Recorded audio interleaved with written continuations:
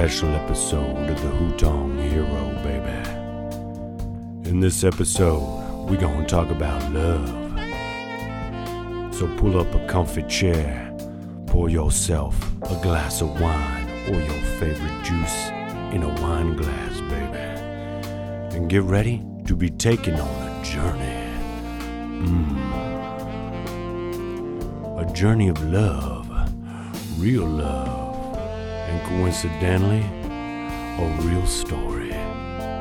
Now, let's get close and get ready for the Hutong Hero. Hello and welcome to the Hutong Hero. I'm your host, Ryan Price, and today I think we have something pretty special we're going to bring to you. It's a story, and it's actually my story that I share with a certain special someone that is here today. Hello, you're joined with today with Carrie. Today with Carrie. So, Carrie, we're going to talk about quite a journey we've been on. And the reason why I want to talk about it is because I was actually having my Friday conversation with my dad, and we were talking about just this journey in this past year. My experiences since I left China and what's happened have been really, it's been an eventful year and something that I think would be cool to share because a lot's happened in this year that, you know, it's almost on some level supernaturally weird. It just seems like it's been an adventure, a journey. It's been fighting and clawing to get certain things done, failing on certain levels, finding ways around certain things to get other things done. And it's just been nonstop, go, trying to figure things out. But really, a story that really personifies not giving up. Yeah, resilience. That when you care about something so much, no is just not an answer that you can take. Okay? So that is going to be what this show is about. And because it might be a particularly long show, we're going to go ahead and jump right into this story right now. So Carrie and myself's story starts 3 years ago. Okay? We had met in Beijing. And when we met in Beijing, 2 years after that, we had been very good friends, hanging out quite often, once, twice, 3 times a month, just with a bunch of friends getting drinks, this kind of thing, but nothing more than just friends. And so, you know, fast forward to 6 months before we leave China, this is when we start dating. And it was a pretty interesting time to be, you know, first of all, after being friends for 2 years and then all of a sudden just jumping into this relationship, it was weird ground to traverse at first because, you know, for any couples out there that has started as really good friends, you know, at first you're like, how do I act around this person? You know, once you decide that you're going to be in a relationship, how do you treat each other? It took some getting used to. Absolutely. She just stared at me for like a second. She's like nodding like, I'm going to kill you for what you said later. I've got to play really diplomatic here. But yeah, no, we took it slow though. To be fair, we did take it slow. We jumped in, but there was a building block of time where we kind of went from being friends to dating. And so T-minus 6 months. We started dating T-minus 6 months till we leave China.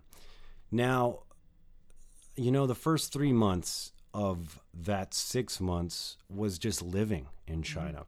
And we had a lot of fun, but you know, before that, we had been living different lifestyles. When we were friends, we had been living different lifestyles. But at this point, once we started dating, it was a different lifestyle. You know, when you're in a relationship, maybe most nights on like a Friday or a Saturday, you stay home with each other, or you do things like that, you know. I don't think too many couples run out to the bars on Fridays nights and they're like, "We rage!" You know, there might be some couples that are like, dude, that's what I'm doing right now with my girl. She's over there getting me shots. But each to their own. Cheers to you. We had a different situation. So 3 months in, it was a lot of working and a lot of seeing what we could do in China to see if we could make China a long-term stay. Because for me, I had been in China for going on 5 years, and you had been in for about 3 years. 3 years. So this, after we started dating, we decided to change things up. We wanted to pursue a different lifestyle to kind of, in some way, settle down. So we were really pushing to see if careers could go certain directions. And then I think at some point we decided it was time to look back home towards the West. Mm-hmm. And I was a little homesick. How about you? I was, but at the same time, I had a lot of students there, like young students that I'd been teaching for some of them for up to 3 years. So it was, for me, it wasn't just that it was home. There were a lot of like close relationships I had that I knew would be quite difficult to say goodbye to. But at the same time, I also wanted to be able to settle down in the West. Yeah. So, you know, at this point, we decided that with 6 months left, or 3 months into these 6 months, we would start preparing ourselves for the eventuality of leaving China and trying to go back to the West and make things work out. So it was tough because with this little amount of time that we left ourselves, we had to pay rent, you know, and get that all situated. We had to, of course, keep paying our bills and whatnot for the remainder of the 3 months. And then on top of this, for anybody that's like moved away, you know, you're constantly saying goodbye to people, going out to dinner with folks, and you know, it's just this back to back, like your friends that you have made. And you know, when you live in a foreign country and you've been with these people and you've relied on them so much for your joy, your happiness, to spend time with them, you get so close to them. You bond with other people that don't necessarily call this town a home, whether they're even Chinese or foreigners, people that move from a different city to Beijing.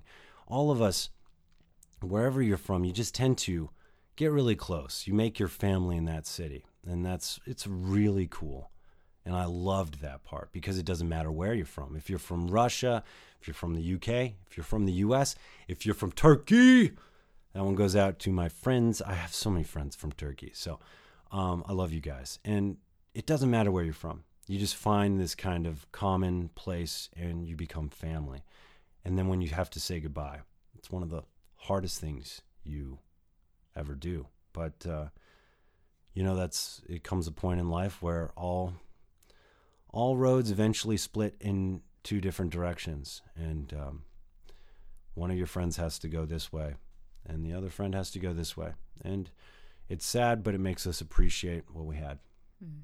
Yeah? Yeah, absolutely. So saying goodbye to a lot of your students, Carrie, saying goodbye to a lot of friends, and you had quite a bit of friends over there. In fact, Carrie has had a cat named... Okay, so get this. There was a cat that Carrie had, and this cat eventually, when she moved into my place with me before we left Beijing, the cat moved in as well. The cat's name was Sea Cow. Yes, a cow of the sea. Never swam a day in her life. Nope. But hated water. Hated it. Sweetest little cat you'd ever... And you know what? Sweetest cat you would ever find. She was not little by any way, shape, or form. She was curvy. If anything about the name is not misleading, it's the cow. She was quite a big kitty. So, I mean, you eventually you had to leave Sea Cow, but you were able to leave her with a very close friend. And now my friend loves Sea Cow, and she's really happy, healthy. They're doing great in Beijing together. I get regular updates, videos, photos, everything. So I'm glad that she found the right home. Yeah, and to give you an idea, again, of how diverse your friends and family that you make there are, you know, this person is from a different part of the world again. She's from Russia, right? Yeah. Really nice, sweet girl, and Sea Cow's in good hands. But, you know, saying goodbye to your cat, that's another thing that was really hard. So, again, fast forward 3 months left. We're saying goodbye to these people and doing things like, man, you know, it's like if you live anywhere for more than a year, I don't care who you are. Well, probably there's some weirdos. There's always these weirdos that live on the outliers of of the spectrum. But for the rest of us, we're pack rats on some level. And we had so much stuff. We hoarded. We really hoarded. We hoarded. Make sure we add the did at the end, otherwise it sounds really bad. But we hoarded. We did. And it would have been worse had I not already moved out of my place and left almost everything there. Even then, this was a job. But the best part about all this is we lived in this area of China that's called the Hutongs, very traditional, and it's very community-based. People, it's basically like a big metropolitan area squished in on itself. So every alley has a bunch of doors with a bunch of people doing a bunch of things. And so basically we just took our stuff and we left it out in the alley. And as I'm taking the stuff out, because Carrie's inside, she's just putting it in boxes, and I come out and I'm like, or I come in the house, I'm like, all right, you got a box? She's like, I got 15. And I'm like, okay, great. I can't take 15 in one trip, but I can take 10. No, I took like 2, all right? And so I take these 2 boxes out into the alleyway.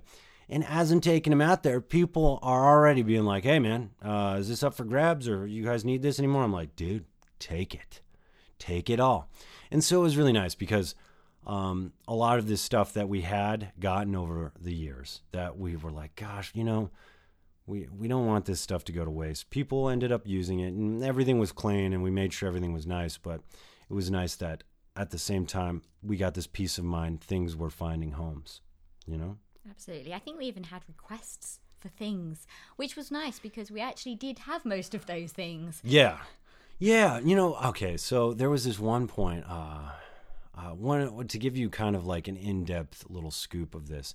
We were putting stuff online as well for people to come grab stuff. And I remember, I might be like 31 years old, but I had in my heart, I'm still, 15, 16, maybe getting close to 18, but that's pushing it. Anyways, I had a lot of video games, and I had a lot of video games, and I had a longboard, all this stuff. And one day Carrie's like, hey, somebody's really interested in I think it was a TV. We had one of our TVs up for sale, but I didn't necessarily know what I was going to do with the games. Anyways, this guy comes over. He's a very nice gentleman. I believe he was from Africa, super nice guy. And he comes over with his son, and he's asking about the TV and stuff. And I think we ended up saying, we took like 50 RMB off the original price. We ended up, because this kid was just like enamored with all the games and all this stuff. I was like, hey, listen, take this longboard, take these games, and make this kid's year. And the kid lost his mind. He's like, oh, never going to school, Dad. He's like, I'm not sure if the dad was really as appreciative as the kid, but on some level, even the dad was like, dude, is this the new Spider-Man? I'm like, you're right, it is. Yeah. Oh, yeah, the Spider-Man.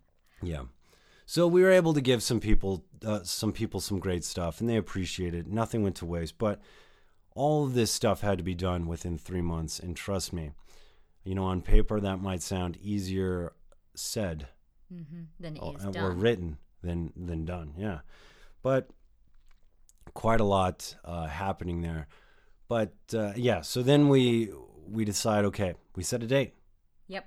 We bought tickets, and we decided next stop is Albuquerque, New Mexico. And I have to say here, I've never been to the US before. So for me, I'm like, oh my God, I'm going to the US. And I think I did do a lot of screaming. When my Esther came through, I jumped up and down in excitement and got very excited about going stateside. So it was the first time for her to go to the U.S., and the U.S. was home for me. Albuquerque's home for me. But this is really where things start to get a bit more crazier than based off of what we've already talked about. You're like, man, this is a story, but I don't see why you guys are saying it's the craziest story ever. Well, hold on, because this is where things get interesting. But before we tell you the rest of this story, you're going to have to listen to this song.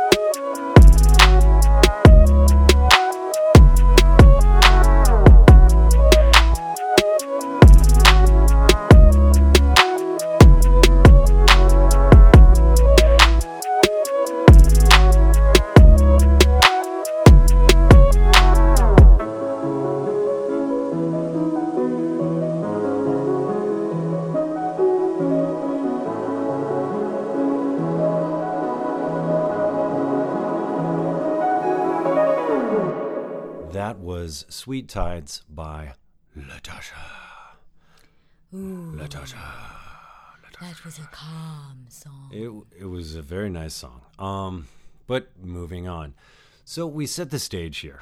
We were making a big move. And the craziest part about it is before this big move, where both of us had spent more than 3 years in this place, called this place home, China was home, we decided that it was time to move on, to try to make it in the West. But the crazy thing is, as anybody can imagine that's been in a relationship, you know, to make such a big move where maybe somebody like Carrie didn't consider the U.S. home, and in fact, this was her first time visiting, to be able to date someone for 6 months, even though we've known each other for 2 years before that, to date someone for 6 months and then move with them to a completely new place. It's a lot of an intense thing to do.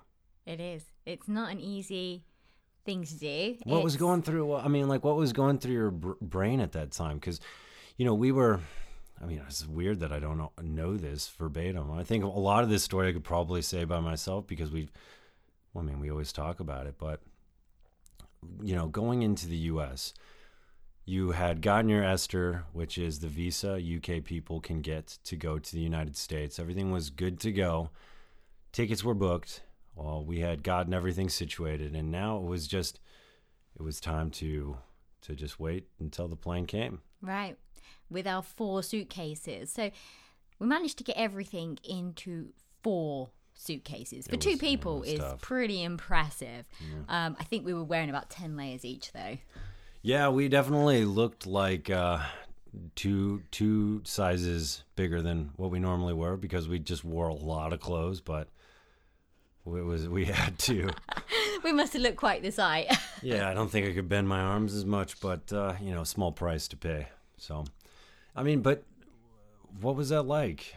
You know, basically, we had been dating for 6 months, and you were about to come with me to the U.S., and you'd never been there before, and we're talking about possibly staying. Yeah, you know, it never really crossed my mind to not do it or not go. Like, in my mind, I was like, okay, so where we're going? Like, never really thought too much about it at all. I think for me, it was more once I arrived in the US, I think in my mind, I somehow thought it was going to be the same as the UK, but just bigger, which in some ways it is, but there are a lot of differences. And I mean, even being back in the UK, because I haven't lived here in so long, it's very different to what Beijing was like. For me, that was home for a long time. Yeah, and I think too, even the West is on some level pretty similar. I mean, yes, the UK and the US are very different countries, but when you compare them to maybe a country that's in Asia, like China, you find that there's more similarities. So regardless of this being, a move to a foreign country, on some level, it must have felt a little bit familiar, right? Absolutely. Yeah. And I watched my fair share of, American TV growing up. I'll be there for you, friends. Of course, Goosebumps, Sabrina the Teenage Witch. Sabrina, the classics, really. Sex and the City. Not one of the classics, but okay. Will and Grace. Okay. Any others? The Simpsons. Okay. I could go on for days. She could go on for days, but folks, this podcast won't last for days, I promise you. So it was a big step, right? I was going back home with this young lady that I was enamored with, but I was going back home to my family. We'd been dating for 6 months. She was in this position where she was going with a guy she had just been dating for 6 months and somebody that she just really considered a friend before that. So a lot, I guess, was on the table in the way of, what could happen. Really, it was throwing caution into the wind. It was very little like calculation and more of just like following your heart. I think followed my heart. That cliche really makes sense in this story. So anyways, the plane came, we packed up our bags. Literally, I think we signed out from our apartment and got our damage deposit back hours before our flight was about to take off, jumped into a taxi. We were at the airport and we were ready to go. So get on the plane and no problems. The flight was pretty... Actually, it was pretty smooth. I was petrified. Well, like both of us are. We're both nervous flyers. 12-hour flight, longest flight I've ever been on. And I was going to a country I'd never been to. I was a little bit worried. And we were flying into Dallas. Americans would have... She thought maybe Americans would just be outside the airport shooting our guns in the air, being like, "Yeehaw!" No word of a lie, yes. Howdy, friend. Welcome to America. And sure, there might be parts of the U.S. that are like that. And oddly enough, we did fly into Dallas. We did. And there were people wearing cowboy hats in the airport. When in Rome or Dallas, you wear cowboy hats. So we had our transfer flight, basically where she would touch ground and start her domestic part of the journey.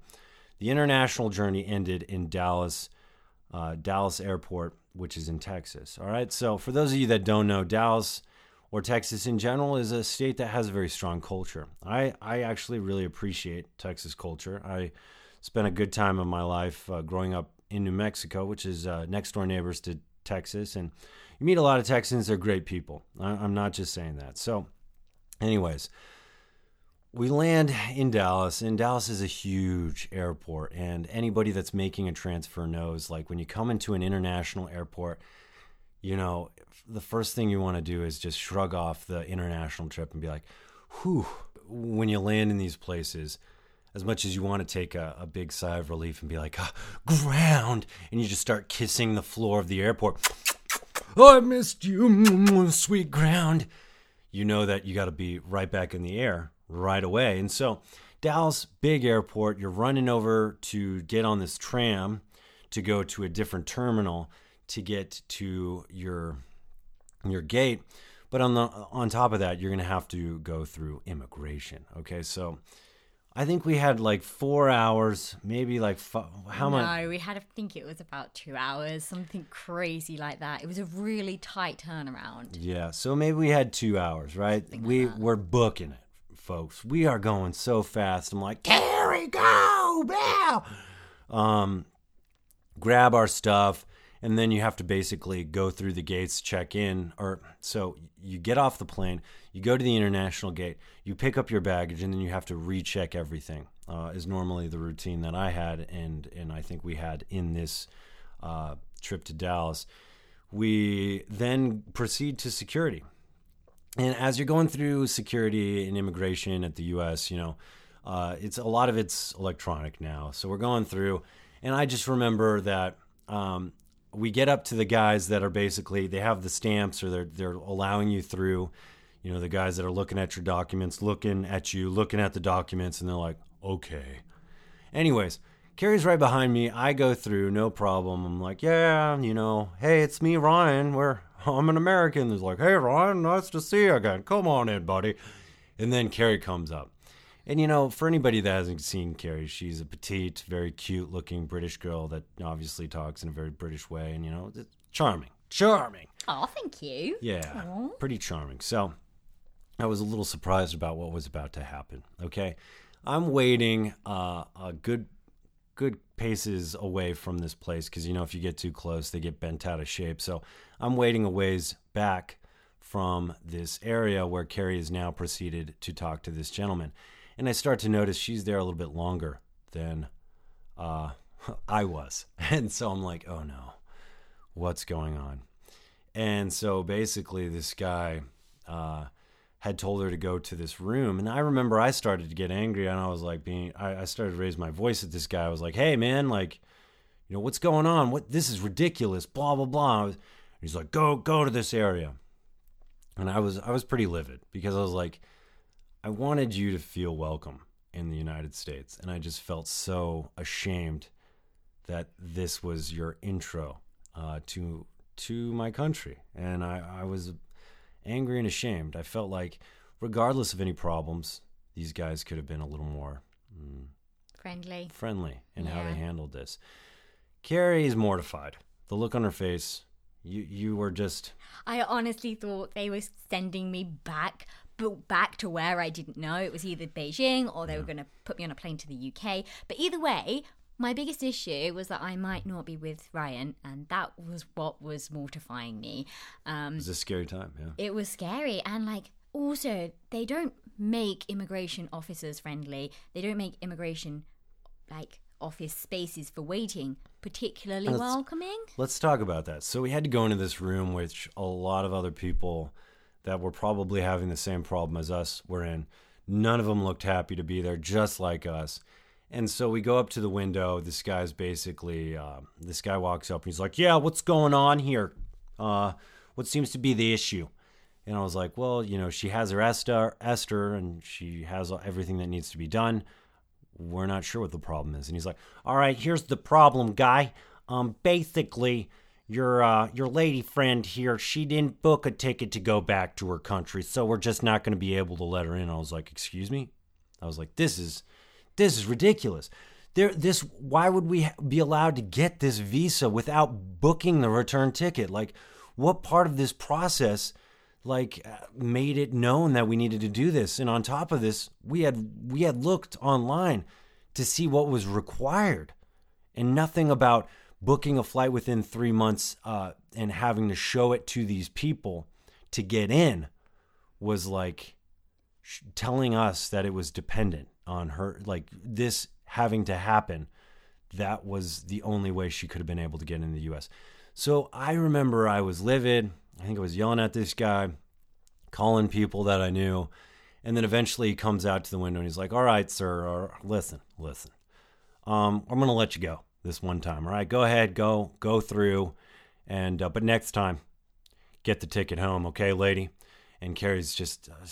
I think I practically melted at that point. I was so relieved that I was able to actually go through, and also relieved that we might actually make the next leg of our flight. Yeah, we had around about an hour or so. I think we literally ran like a 5K, and we tried to do it as fast as we could with a bunch of luggage. We ended up getting there. I think we had 20 minutes to spare, and we're like, okay, what do we do? Coffee. Yep, we went straight to the Starbucks. I had so much pleasure using my British card there. It was Visa. Yes. It's all Visa, Anyways, so we get the coffee, get on the plane. We're sitting there, and I'm like, oh my gosh, wow. We didn't expect that to happen, but thank God we made it through. Part of us felt really bad for all the other people that were in that room, and we were hoping that they got to their flights that they needed to get to, but we were thankful that we were able to make this flight. And so, yeah, I mean... So at this point too, after we'd been through this, which was a traumatic experience, we're on another flight. And I had this feeling that we'd have to go through it all again when we landed in Albuquerque. Ryan's like, no, don't worry. I'm like, whoa, we get to walk right out again. Well, okay. So we don't do that here. For anybody that goes to the Sunport, which is what the Albuquerque airport is called, the Sunport. I do love that airport because since I was a kid, I've been using it. But I remember that it's a tiny airport. I mean, it's not anything like Dallas. It's not anything like SFO, San Francisco's airport. It's nothing like LA's airport. It is tiny. But it's charming in its own way. As soon as you get off the plane, all you see is just New Mexico culture. And when I say New Mexico culture, guys, I'm not talking about Breaking Bad, okay? We're not all a bunch of meth dealers living in trailers and shooting people, all right? And wearing our underwear and with bald heads. And you get the picture. Disclosure, totally thought I was walking onto the set of Breaking Bad when we landed. And New Mexican culture is nothing like that. Yeah. It's actually a lot more Native American. It's a melting pot of Caucasian, Hispanic, Latino in general culture, and then you also have Native American culture in it. It's beautiful. But anyways, and very special. And the food's great. But I digress because I'm just jumping into stuff. We're not even there yet. So as we're getting into New Mexico, the captain's like, you hear that ding? We have begun our descent into Albuquerque's Sunport. Weather in the city's looking pretty good. We expect clear skies as we fly in and begin our descent into the Sunport. And we want to thank you guys so much for flying whatever airline this is, because I forgot. But anyways, thank you so much, and I love you. And so we're going, the captain just said that, and I'm thinking, wow, this is so exciting.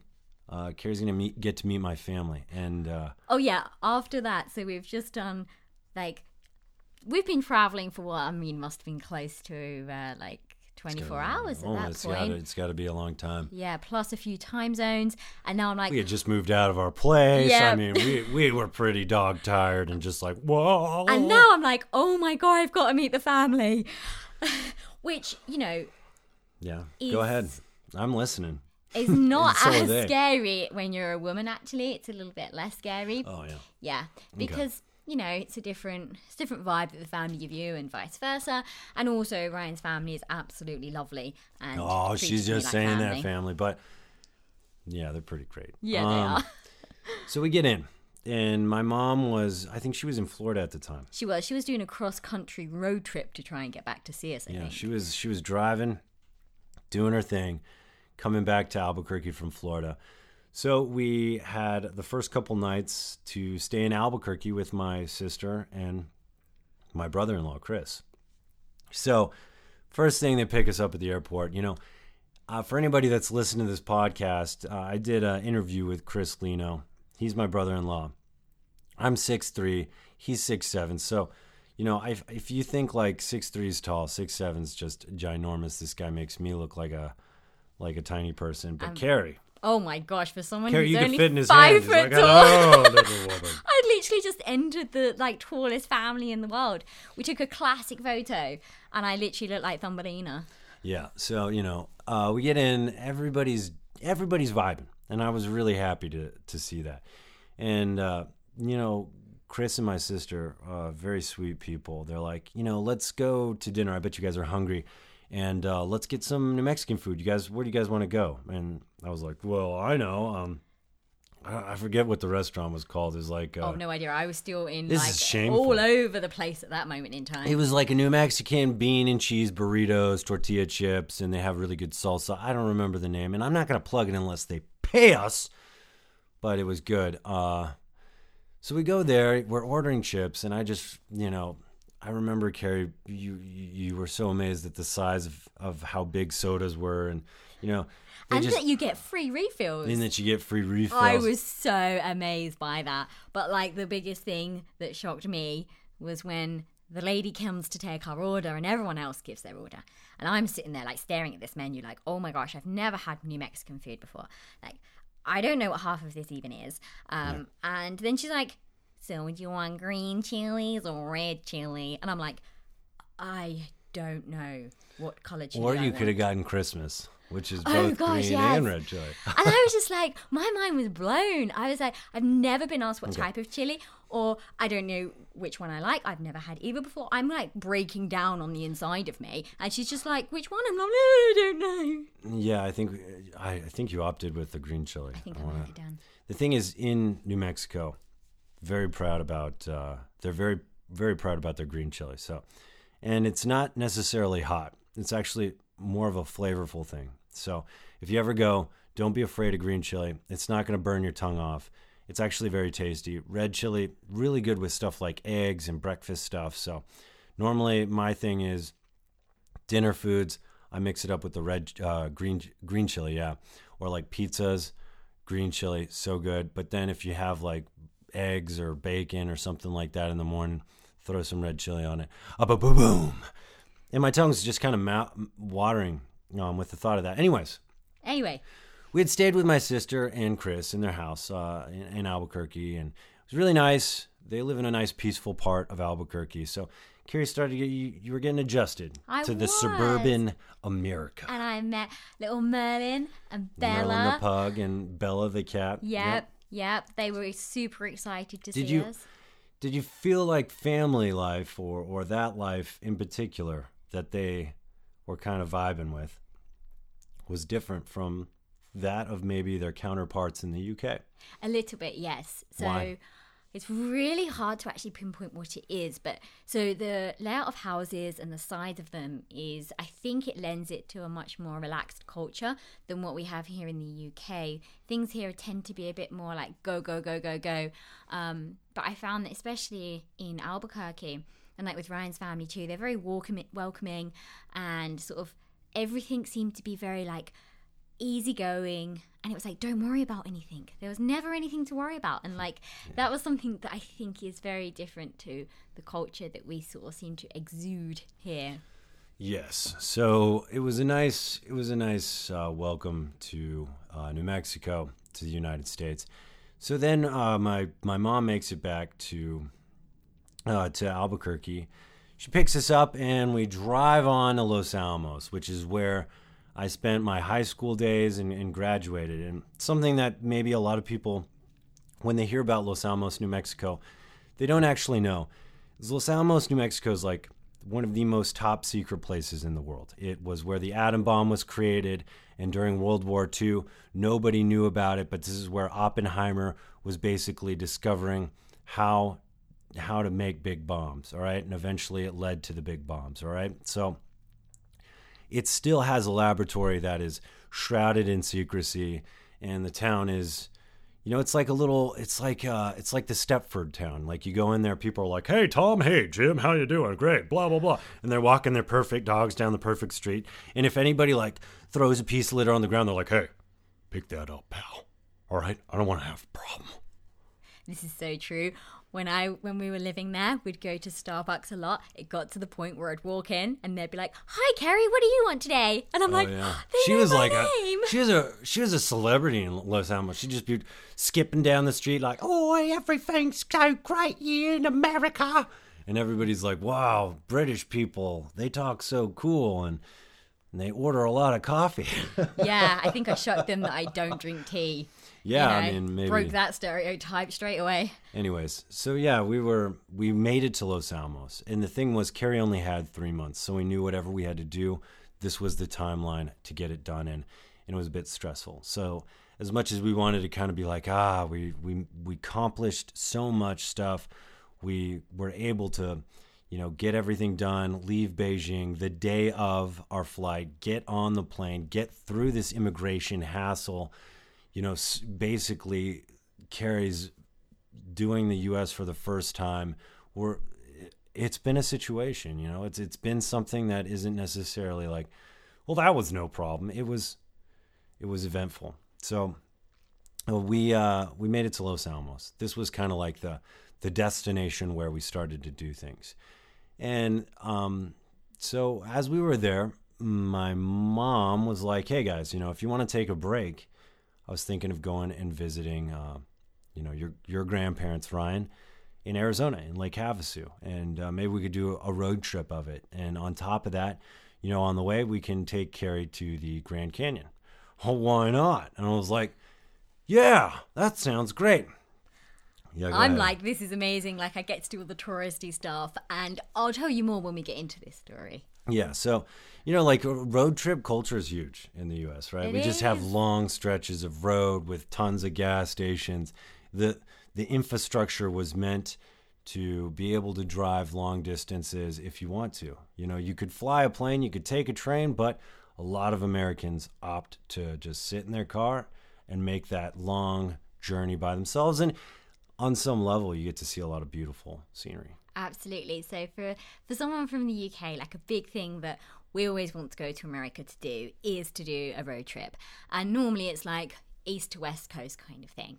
But I'm just like, any road trip is good. And like, I'm thinking, okay, so we're going basically from New Mexico to Arizona. It's like the states are practically next to each other, right? Yeah, she was like thinking like, Arizona, that's next door. Well, judging by England and how it relates to like Wales and the other parts of the UK, this should just be a hop, skip, and a jump. Well, the U.S. 2 hours tops, I thought. The U.S. is a vast place, so that was a 6-hour drive. 10 hours. It was 10 hours, and I was just it felt like 6 with you ladies. God, isn't that lovely? I think we played I Spy at one point. My mom did not love that. It was like, I'm not playing. eventful. She'd eventually chime in with, it's this, isn't it? And I was like, no, Mom. And then she's like, We're so competitive that this was probably the worst game for us both I to play. won, of course, but in anyways. a car. Obviously, he didn't win. But anyway, so the scenery is amazing. Like, you can literally just look and you just don't see anything. it's nice. Ever. It's For nice. miles. Carrie, can we continue with the story? And Because the trains road, are oh like a my mile gosh. long in themselves. Like, it's for someone that comes from a very small island, the vast just It's a big scope country. of things It's a is big country, yeah. quite mind-boggling. So, beautiful. we went... I'm done. We went to Arizona, and Arizona, the Southwest, the climate's dry. It's pretty warm at this time of year during the day, and it's a nice place to live. All right? It's comfortable living. So as we're heading there, you stop at gas stations, you pick up a bunch of snacks, you jump back in the car. My mom and I are switching off driving. We're playing our iPods, jamming out to music, and it's kind of interesting. It's this peace of mind. It's this very psychologically, I don't know, something about a road trip. You just isolate yourself and you reflect a lot. Really cool. Anyways, we make it to Lake Havasu, Arizona. So some things about Lake Havasu, Arizona that you probably don't know is that Lake Havasu, Arizona is a town that was built around a man-made lake. They decided one day in Arizona, I think it was some person decided, he's like, I'm going to develop this place into like a resort-like place, a place where people can go for spring break from college and just get wild and crazy. So I'm just going to break this part of a dam and create a bunch of water that flows into this area, and it'll be a big lake. That is Lake Havasu. So we get there, and what's really cool too is the theme of Lake Havasu is this bridge. It's called London Bridge. And the really cool thing is, the entire time Carrie's there, I'm like, hey, Carrie, the U.S. is pretty cool, huh? Bet you want to live here, huh? I was just hoping that she'd be like, yeah, I like it a lot. But, she's like, yeah, it's pretty cool, but the UK is cooler. And I was like, all right, fair enough. Like, we had this back and forth argument just for fun, and it was just for giggles. But anyways, it was always like, well, we have this. And then she'd be like, well, we have this. And, this back and forth. But I was like, in Havasu saying, hey, Carrie, you know what we got? The London Bridge. And she's like, no, it's in London, isn't it? And I'm like, no, it's not in London. It's right here. And in fact, she learned the hard way, folks, that Ryan is more often right than he is wrong, at least in his own brain. That she read a plaque basically at the London Bridge that said, this bridge was imported from London. It is the actual London Bridge. We flew it over here. We built it. It was big. It was great. Everybody loves it. And yeah. And it's cool. And it's like, this was the original London Bridge. I actually thought that was really amazing, especially because before I went to China and today, I actually work right on London Bridge. So for me, it's always held quite a special place. You work near the the new London Bridge. Yeah. We have the old one. I've got London Bridge in the title of the building that I work in. Number 1 London Bridge. It should be the new London Bridge building. I know. Because newer, better, bigger, better. Fine, newer, whatever, bigger, whatever. better. Say that one We more time. have tradition. When we bought it and flew it over to the U.S. and rebuilt it. So You just want to be like us, basically. she got to meet my grandparents. It was really nice. I just remember, it was kind of weird because, first of all, another part about Lake Havasu is it's an older community. A lot of people go there to just like, once they've kind of worked, most of their life, they like to retire there. So it's just a nice place to live. And so a lot of these people are seniors. And I remember we would go to like pick up groceries for my grandfather and my grandma. And we were walking in like the Walmart. We're getting stuff. And I see this older gentleman looking at Carrie and then looking at me. And I think he was a veteran because he was wearing a veteran hat. He walks up to me. He elbows me with his elbow and he's like, hey, she's a keeper, man. And I was like, what? Okay, thank you, sir. And he's like, yeah. And then he walks away. And I was like, man, that was weird. And then, we're hanging out with my grandparents, and I just remember my grandfather also, he was like, hey, he's like, hey, Rye, because he calls me Rye. He's like, hey, Rye, come here. He's like, hey. looking around to see if Carrie's around. He's like, I don't want to blow this for you, but I think she's a keeper, you know? Hey, you know what I mean? And I was like, stamp of approval across the board. Things are looking great. We finished up our time in Havasu. It was a really good time. It was a really good time. I really enjoyed Havasu. Carrie tried to throw me in the pool. Nope, did a reversal, smack down throw in the pool, and it was a bit cold. I must admit, I learned my lesson. Do not try and push a 6'3" man into a freezing cold pool of water. Most people don't have. Pause before you do it. Most people don't have to learn these lessons, but Carrie does. So we. Doesn't matter how big you are. I'll try. Can I finish? Okay. Can I finish? Okay, I finish. So we leave. It was a nice time, but it was time to go. So next stop, Grand Canyon. We get to the Grand Canyon. Really magical. You know, this whole time, Carrie, myself, and my mom, we're all hanging out. My mom's getting to know Carrie so well. They're almost getting along better than my mom and myself get along. Carrie and I would be arguing, and my mom would be like, "Yeah, Carrie's right, Ryan. Just stop, okay?" And I'm like, "But I'm your son." Yeah, Anyways, it's true. Women stick together. Listen, okay? You stole my mom. Moving on. All right, so we went to the Grand Canyon, and I mean, I thought it was. I've seen it several times, but the thing about the Grand Canyon is, somebody could describe it to you like we're gonna do, but it's just one of those things you gotta trust us. You gotta go and see it. Nothing we say will do it justice. It is amazing. It is so vast. But don't stand near the edge because you totally can. You can you can. You can go right up to the edge and basically fall like 2 Empire State Buildings worth distance and die. Right. There's no guardrail because that canyon's way too huge. So if you want to do that, that's your choice. And it was nice knowing you. Carrie also tried to do this. I totally was like, you know what would be a really cool photo? To stand right near the edge and then like on one leg pretend to fall down and get someone to take a photo of me. Yep, my mom didn't love that. She's like, Carrie, get back. I am not telling your parents that you did this. No. Yeah, she shouted at me just like I was her own daughter. Yep. I felt scared. I smiled. Yes, he did. He laughed behind me. Anyways, so we had left the Grand Canyon. Now it's time to continue our drive home. And hold on, because she's real excited. I'll let you get into this, okay? But I'm doing most of the leg home. I'm driving most of the trip home because, I wanted to do that for my mom, and which was a big mistake now that I think about it, because this meant my mom and Carrie could just kind of vibe. And my mom has the iPod. She's playing all the hits from the Eagles and stuff. And she's like, Ryan, what do you think if we stop at Winslow, Arizona?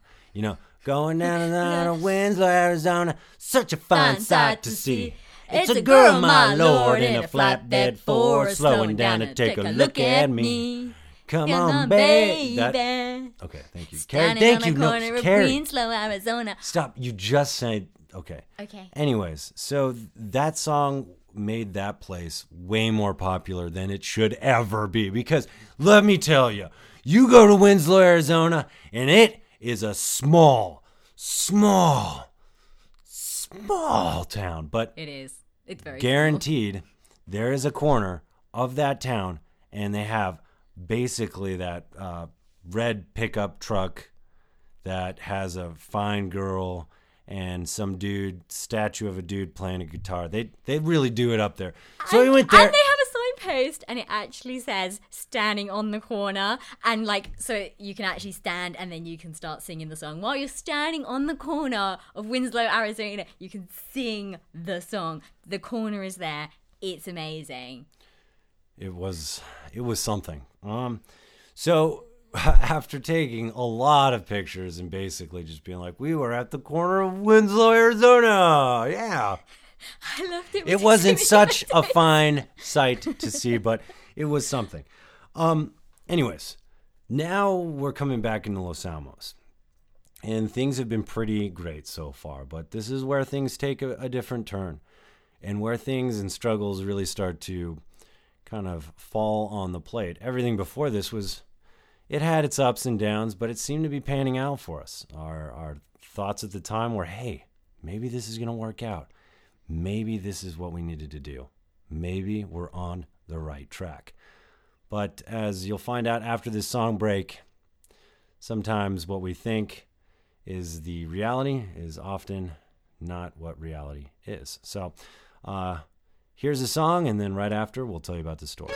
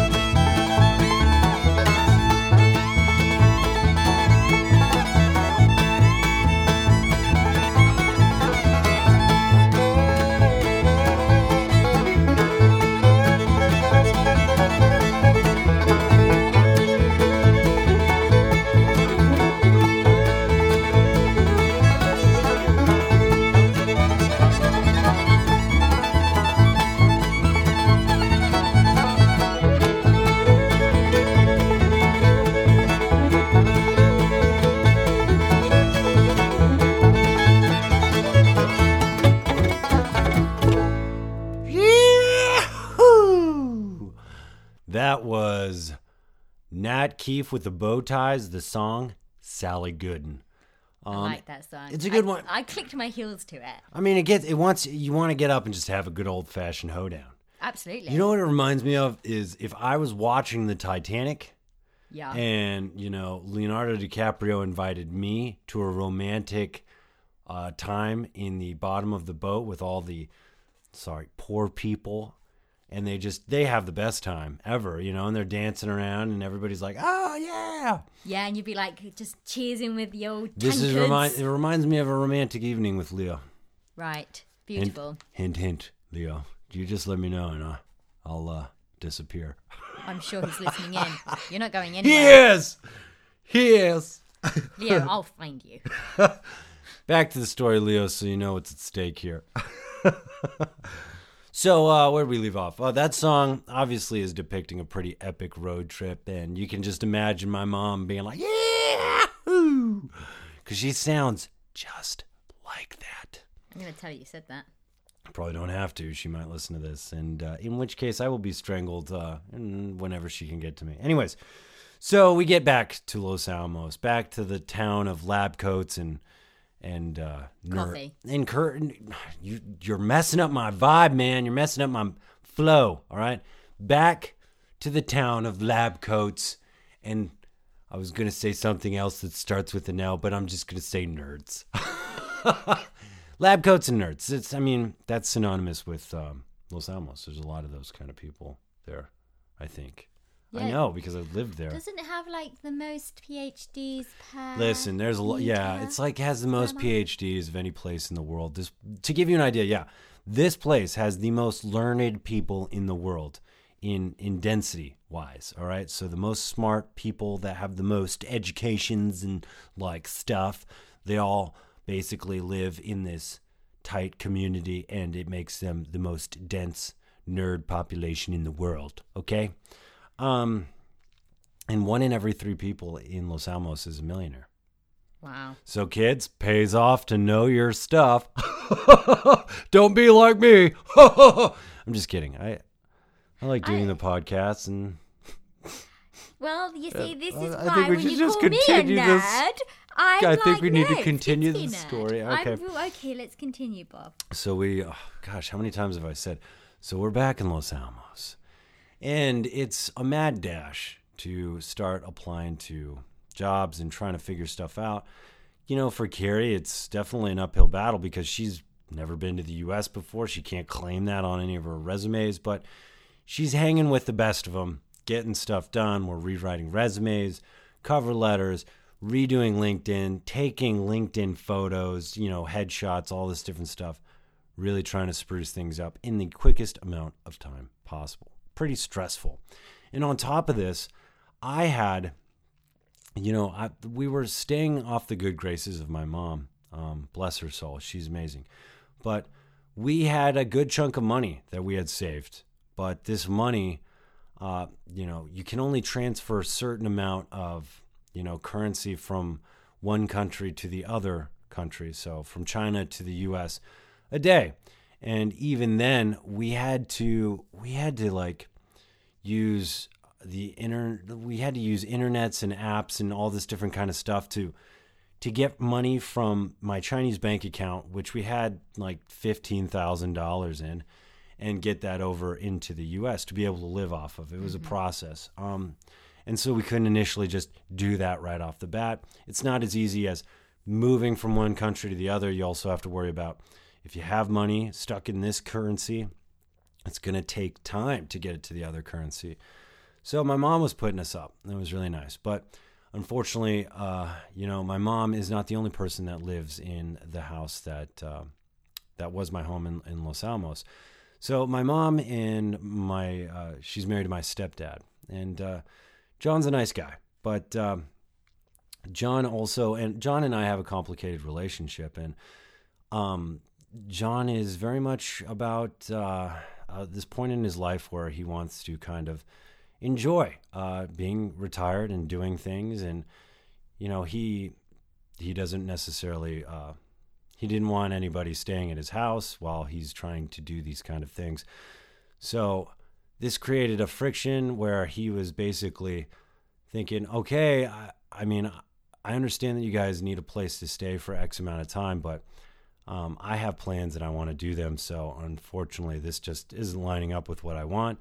And so, I don't necessarily love this idea. And this, this happens. People want different things in life, and you deal with it the best way you can, and in a respectful way. And so after this, you can imagine that it was time for us to find a new place to go live. So it was back to Albuquerque to stay in an Airbnb on the outskirts of Albuquerque in a farm, which was interesting. But to paint a picture, we were still trying to, we had a month and a half. No, we had 2 months left. We had only been in the United States for a month, and we had to leave my house in Albuquerque because of this kind of friction. So we went to, or my house in Los Alamos, right? And so we had to go to Albuquerque, and we got this Airbnb for a month to just kind of find some stability in our lives. So we're like, oh, maybe this will work out. That's what we were thinking. We're like, this is a bigger city. Albuquerque is the biggest city in New Mexico. It has the most opportunities, so let's do this. And as soon as we start staying on this farm out in near the Bosque, near the kind of farmland, near the Rio Grande, which is a big river that goes through Albuquerque, while we're staying out there, we're thinking, this will be nice. It's really quiet, really, really quiet out there, really beautiful. And we'll stay in this Airbnb, and we'll just start working on our stuff. We'll get. I hope to God we get something, because if not, we don't know what we're gonna do. But we're still holding true to the fact that something's gonna work out. And I'm going to jump in here and just, also highlight that we're under an extreme amount of pressure and stress at that moment in time. Like, however beautiful it was. We had a finite amount of money that we had. We were now, paying for this new life on our own. And so, money was going and it wasn't coming in. And on top of this, we had not as much time to make things work out. And so now we're in Albuquerque. We're staying on this farm. It's peaceful. It's nice. We're getting work done. But, the process and the road was still ahead of us. A lot of what we had to do still needed to be done. So it was shortly after we arrived there that I had an interview for Albuquerque Public Schools to train as a teacher for 1 year and to then work for 2 years within one of their public schools. So Albuquerque's public schools generally tend to work a lot with students from a wide variety of backgrounds, but a lot of them have English as a second language. And as I taught English before in China to students with English as a second language, it seemed like a really ideal thing to go for. So I went for the interview. Everything went great. And I think it was about a week later that I got told that I had got through the interview process. They wanted me on board. Everything sounded great. So this thing was, she would she got accepted into this program where she would teach for Albuquerque Public Schools, and then in doing so, she would start a master's degree at the University of New Mexico, and the University of New Mexico would give her a student visa. She would be able to, take classes, get her master's in education, and then on top of that, she would be teaching. She'd have some kind of an income that would come from what she would be doing at for Albuquerque Public Schools.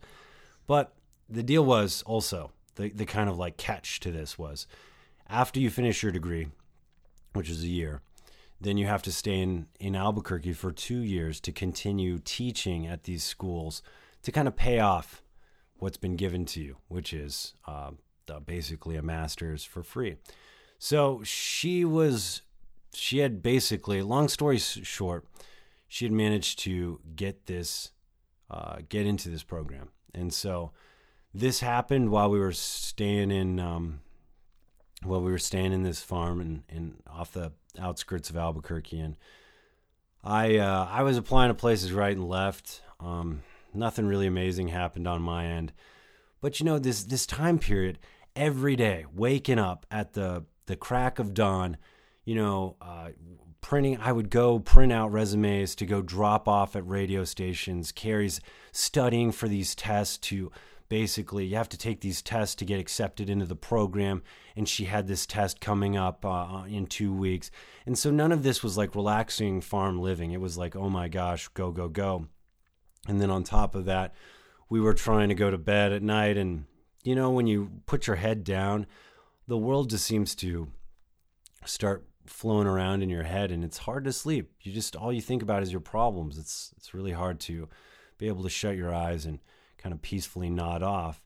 It's more like you shut your eyes and all of a sudden the reality of your situation, it just becomes much more real. So we're going through this. It's tough, but we start to see maybe something's going to pan out. Carrie is going to get this visa. This was the biggest battle that needed to be won, was that if we can get Carrie this visa, then she can come back to the U.S. She'd be here for 3 years, and in that time, I can easily find a job. As being an American, I don't have to worry about sponsorships or anything like that. I'm back home. All you have to do is file my paperwork, and boom, I'm there. So things started to look up at this point. And as they started to look up, we decided that, okay, maybe Albuquerque's going to be a bit of a longer stay than maybe originally intended, because 3 years, right? Yeah, absolutely. So I would have stayed for 1 year for my master's training, and then had a work visa to carry me over the next 2 years so that I would stay.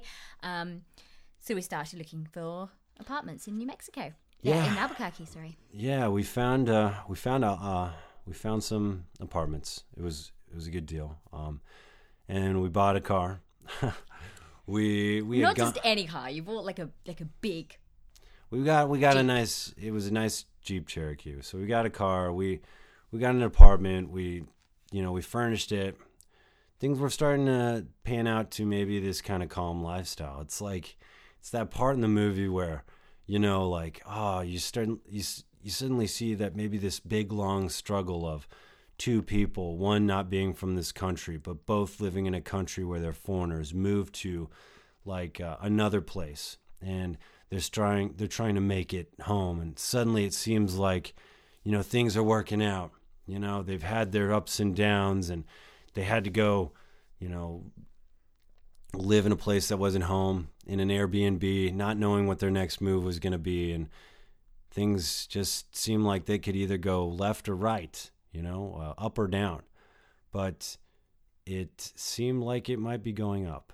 And so we decided to start planning on that. And that meant settling down in the area. And it was a nice period of time, Well, everybody knows when you're kind of setting up shop, setting up house, decorating it, making it yours, making it hers. It's this process where both of you are kind of like making a home with each other. It's a magical experience.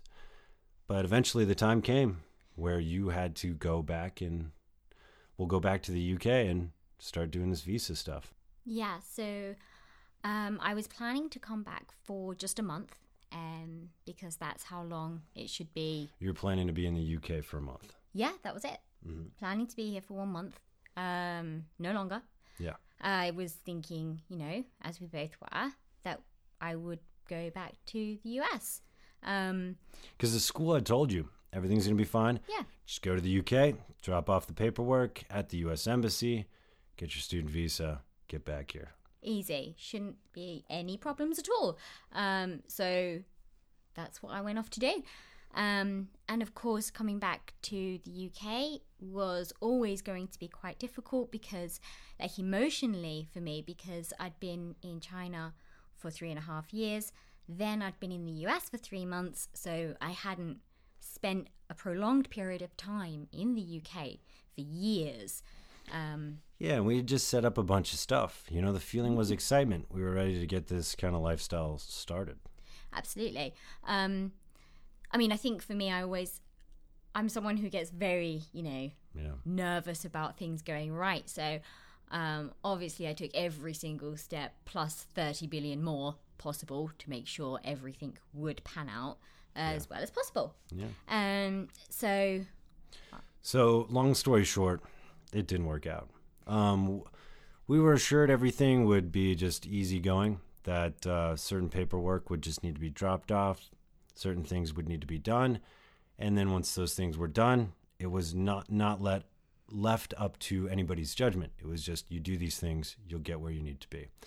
But eventually you had to do your visa interview, and these guys at the U.S. Embassy just they weren't on the same page with UNM, and so I remember when you called me, and told me this news. I was expecting a call that day, staying in that apartment that we had together, that, that basically you were looking at tickets to come back. Yeah. That's what I should have been calling to say. Unfortunately, I had to call and say, no, they didn't approve my visa. And that was really hard. How did that,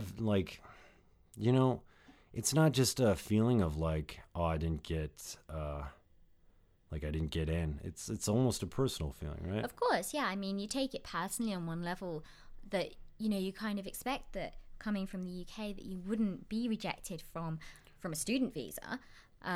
Because the countries are close. Yeah, they're really close, of course. But more than that, it's that sudden, heart-dropping, sickening feeling of what happens next. I'm not going to be able to see the person I love in the next 2 weeks. I don't know when I'm going to see them. It's like having the whole of your world just ripped out from under your feet by someone else, someone that's not even you, someone who gets to make this decision about what is going to happen with your life, the life that you are already in the process of making, and suddenly that decision's not yours anymore. And also why? Why did they not think I was good enough? Or why didn't they grant me this opportunity? What about me was not okay? This kind of feeling that I imagine a lot of people have to go through. And it's not just something you shake off. It's not like an interview at a company or something, you get a call back the next day. Sorry, we're not proceeding with your application. It's so much more, especially under the circumstances that we were in. So I remember, you called me. She was really upset.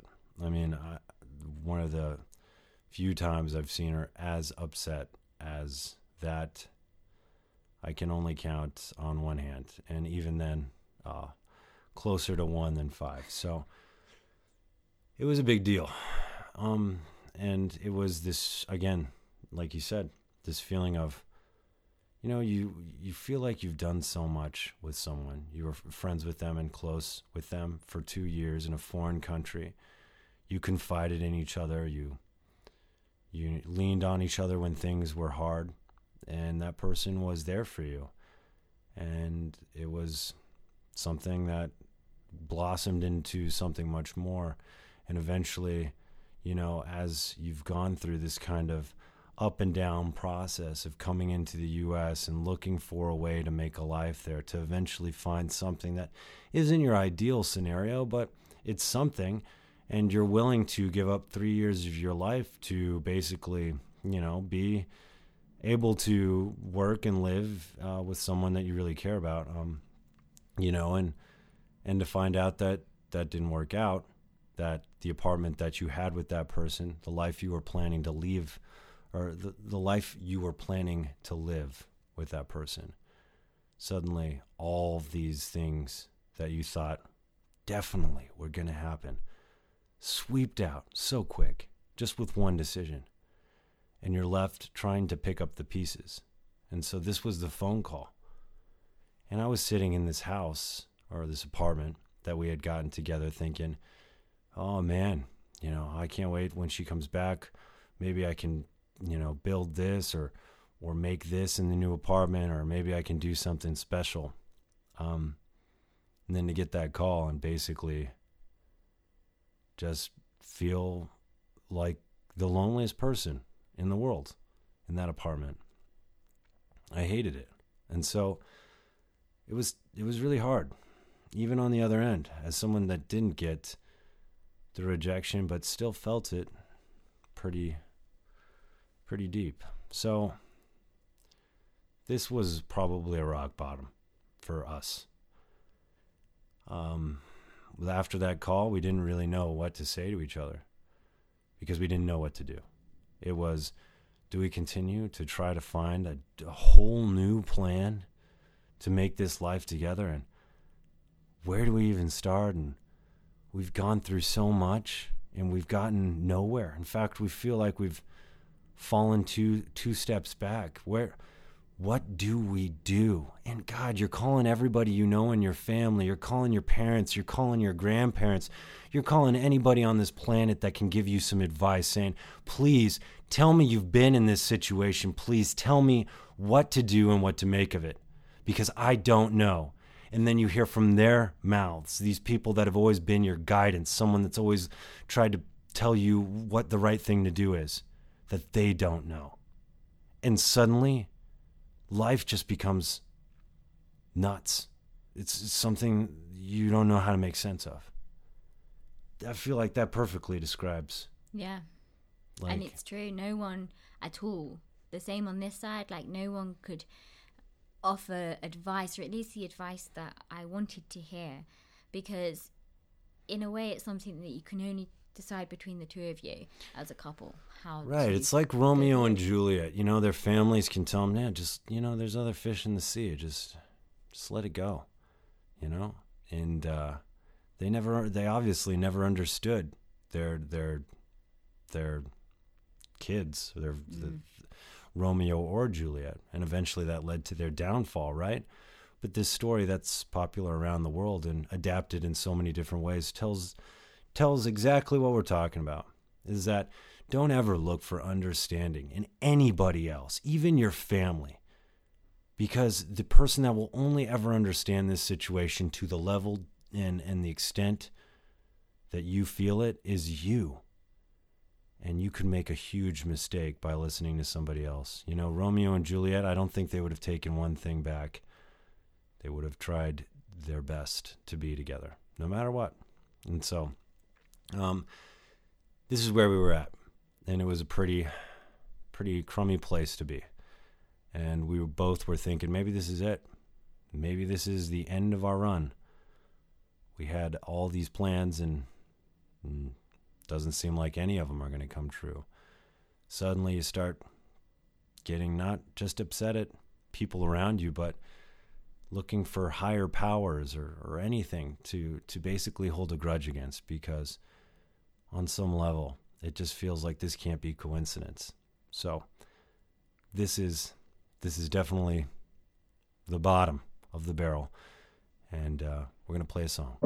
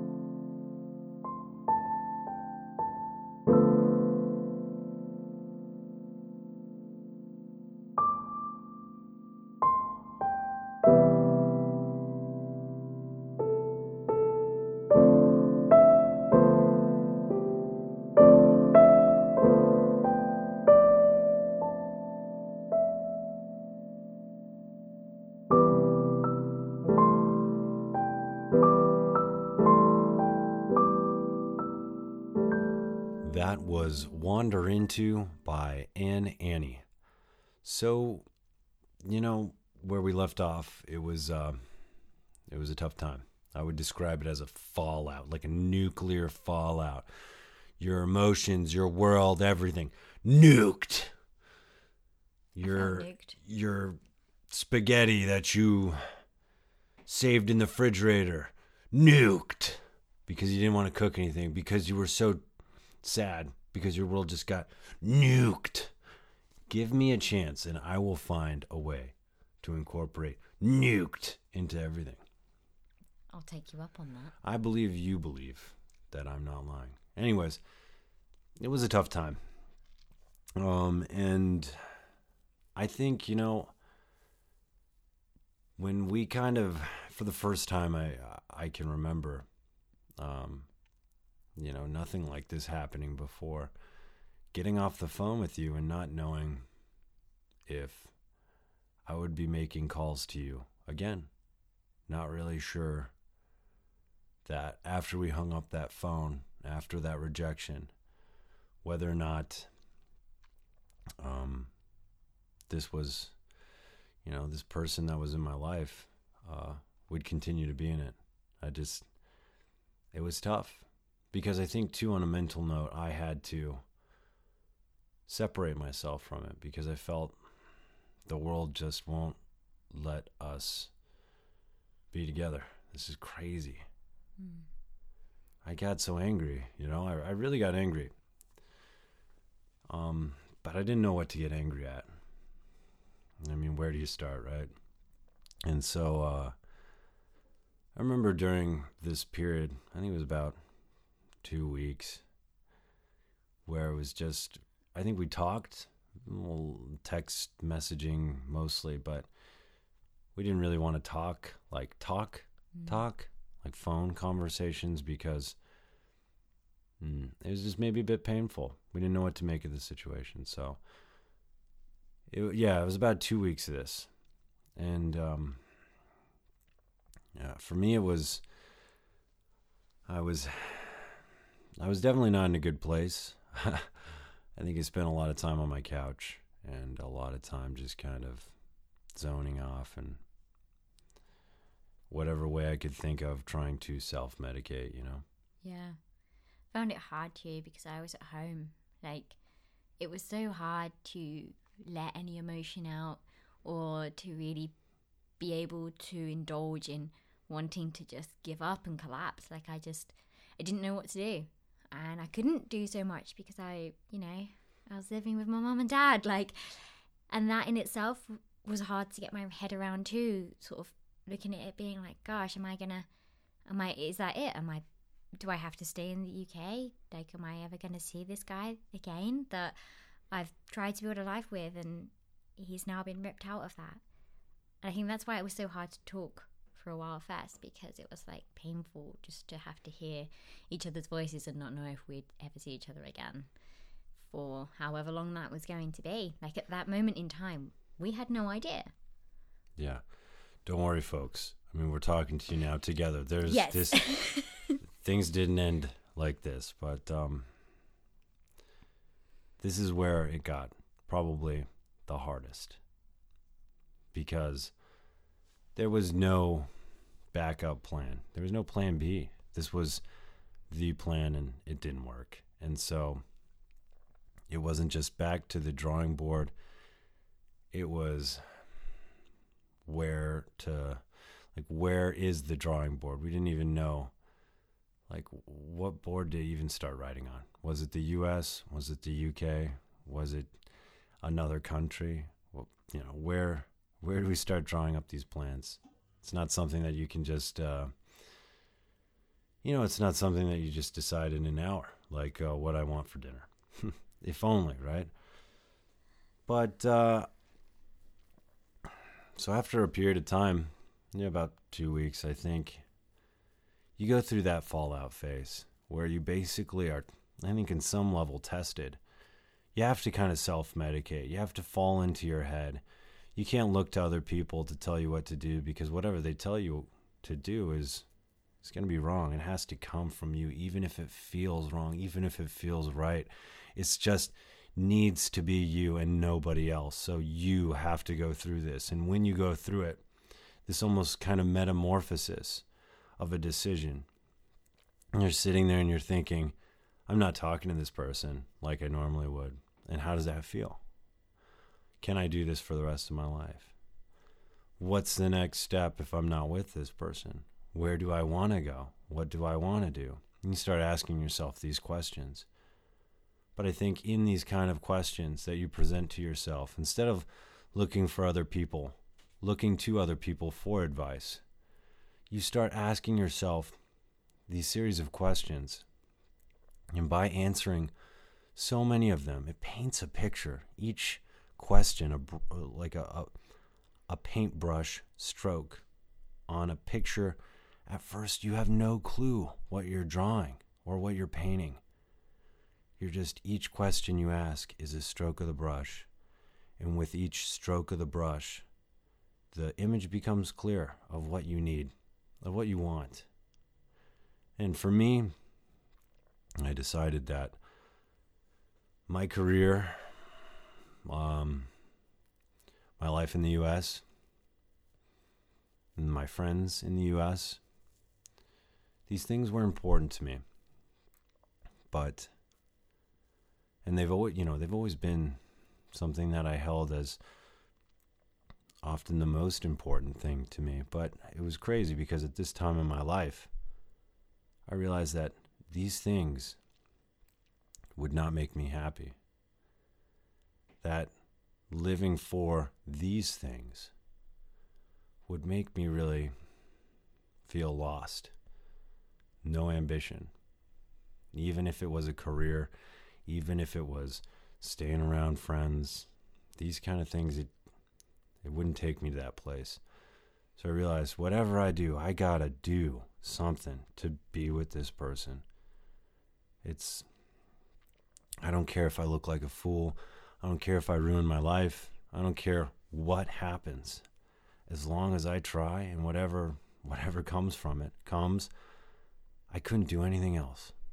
I couldn't lay in a bed knowing I didn't go for it. So at that moment, I felt like I don't care what drawing board we start to draw on. I don't care at all.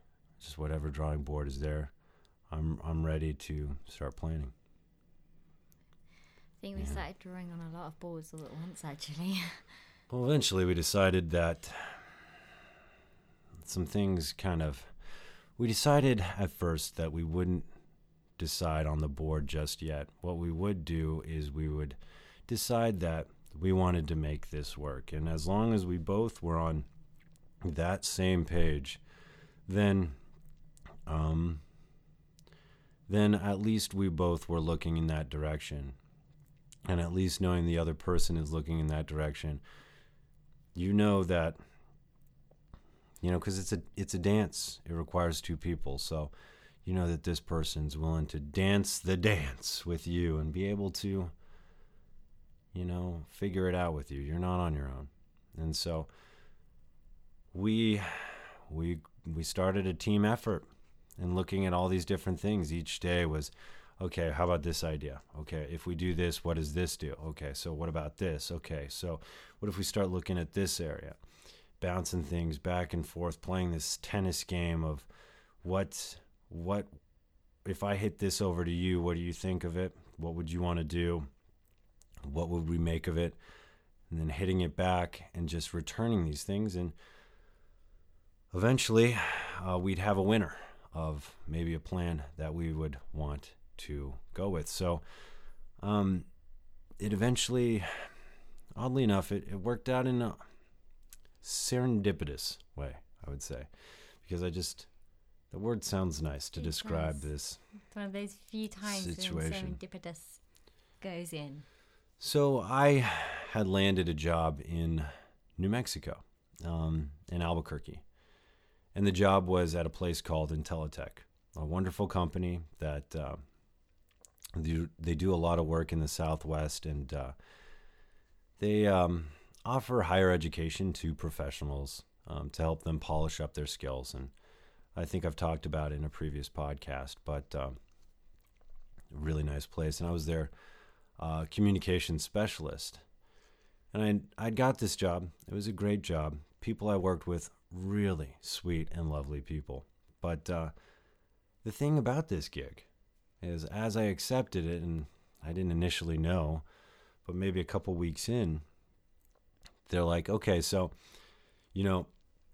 you're hired as a temporary employee for like a month, and for a month and like 3 weeks or something like that. Like almost, let's say like 2 months. So, a couple weeks in, I realized that I had 2 months worth of work. And at first I was a little worried, but then it was like I said, serendipitous. It was a eureka moment. I was talking to Carrie. She just got a job at a very prestigious law firm in London, and things started to pan out for her, where she was making, money that was on par with what we made in Beijing. Things were looking better on that front. And for me, I was making money in New Mexico, but we decided that because my job kind of had this tenuous point where I wouldn't be able to continue doing what I did, that maybe I would try to come to the UK and try to make it here. Try to basically do the Carrie version of her trip to the US, but kind of switch spots. And I think this was a big moment for us because, folks, I wouldn't have done anything any different. And it was a moment that, even though it was, still we're figuring stuff out, but in this moment, just having a plan gave me so much hope. It was a big thing. Yeah. Yeah. Gave me hope too. I was definitely a point at which I was incredibly lost. But as soon as we formulated this plan, it was like, right, this is it. We're going to make this work. Even if everything itself had been so much against us, it suddenly made me realize, at least, that being strong and not giving up on what you want was what would get you there. It was easy to give up in that situation. It was easy to call it quits. But again, nothing worth having is ever easy. And so, the situation was far from figuring something out. Again, the idea was I wouldn't be working at a certain point in time. I'd make as much money as I could in New Mexico and then jump on a plane and come to try to make it in the UK. And so this is getting closer to where we are currently in this timeline. I've been in the UK for about a month now. Things have been better just being together. Yeah, it's a lot easier to make a plan of what to do next when you're together, because it's part of being a team. And it's really hard to work as a team when you're thousands of miles apart. But not impossible. It's not impossible. We proved that was not impossible. Yeah. By the way, we were away. This plan to come to the UK was 4 months in the making, the better part of a half a year. So closer to half a year than the later of a month. So we spent a lot of time from each other, away from each other, but always reminding ourselves that we had a plan, that there was hope, that this separation of whatever was happening in this world, whatever institution just was making this so impossible, that we wouldn't just take it. That this isn't right. And that no government, no person on this planet gets to tell you who you get to be with, because that's the most wrong thing I could ever think of. And so I guess on some level, we're trying to make this happen. And like I said, now we're in the UK. The 4 months have passed. It's been a journey. And now I'm here, and I'm looking for work, and spending time with Carrie and producing this podcast, and trying to make things work. But the crazy thing is, folks, a lot of people would look at my situation and say, "Man, you had a job and then you just lost it. Like, what are you so happy about, you fool?" And I would say, "Man, you are the biggest fool, because you will spend the rest of your life thinking that a job and money will take you to a place of happiness where people will only ever surround you because of your money, but never genuinely like you or genuinely care about you or genuinely have anything in your life that is genuine. When you have something genuine, you sacrifice everything for it, and you hope that it works out, because anything less, you'll be the poorest man in the world." So that's the story. The epic story. The story thus far of Carrie and Ryan. Yeah, and who knows, we might even update you all on a part 2 when it happens. Yeah, if you got the time. But listen, folks, we're not going to play another song, but we hope that you enjoyed this story, and I hope that maybe from this very long struggle that we've been struggling in, that maybe there's some things you can take away, and that maybe there's some inspiration or motivation that lets you know that things will get hard on a journey of what feels right and you feel should happen, that it feels like it should be easy because of how right it feels. But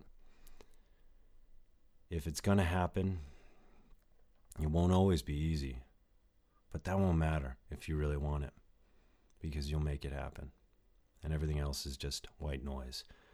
So, guys, I hope you enjoyed this special episode of the Hutong Hero.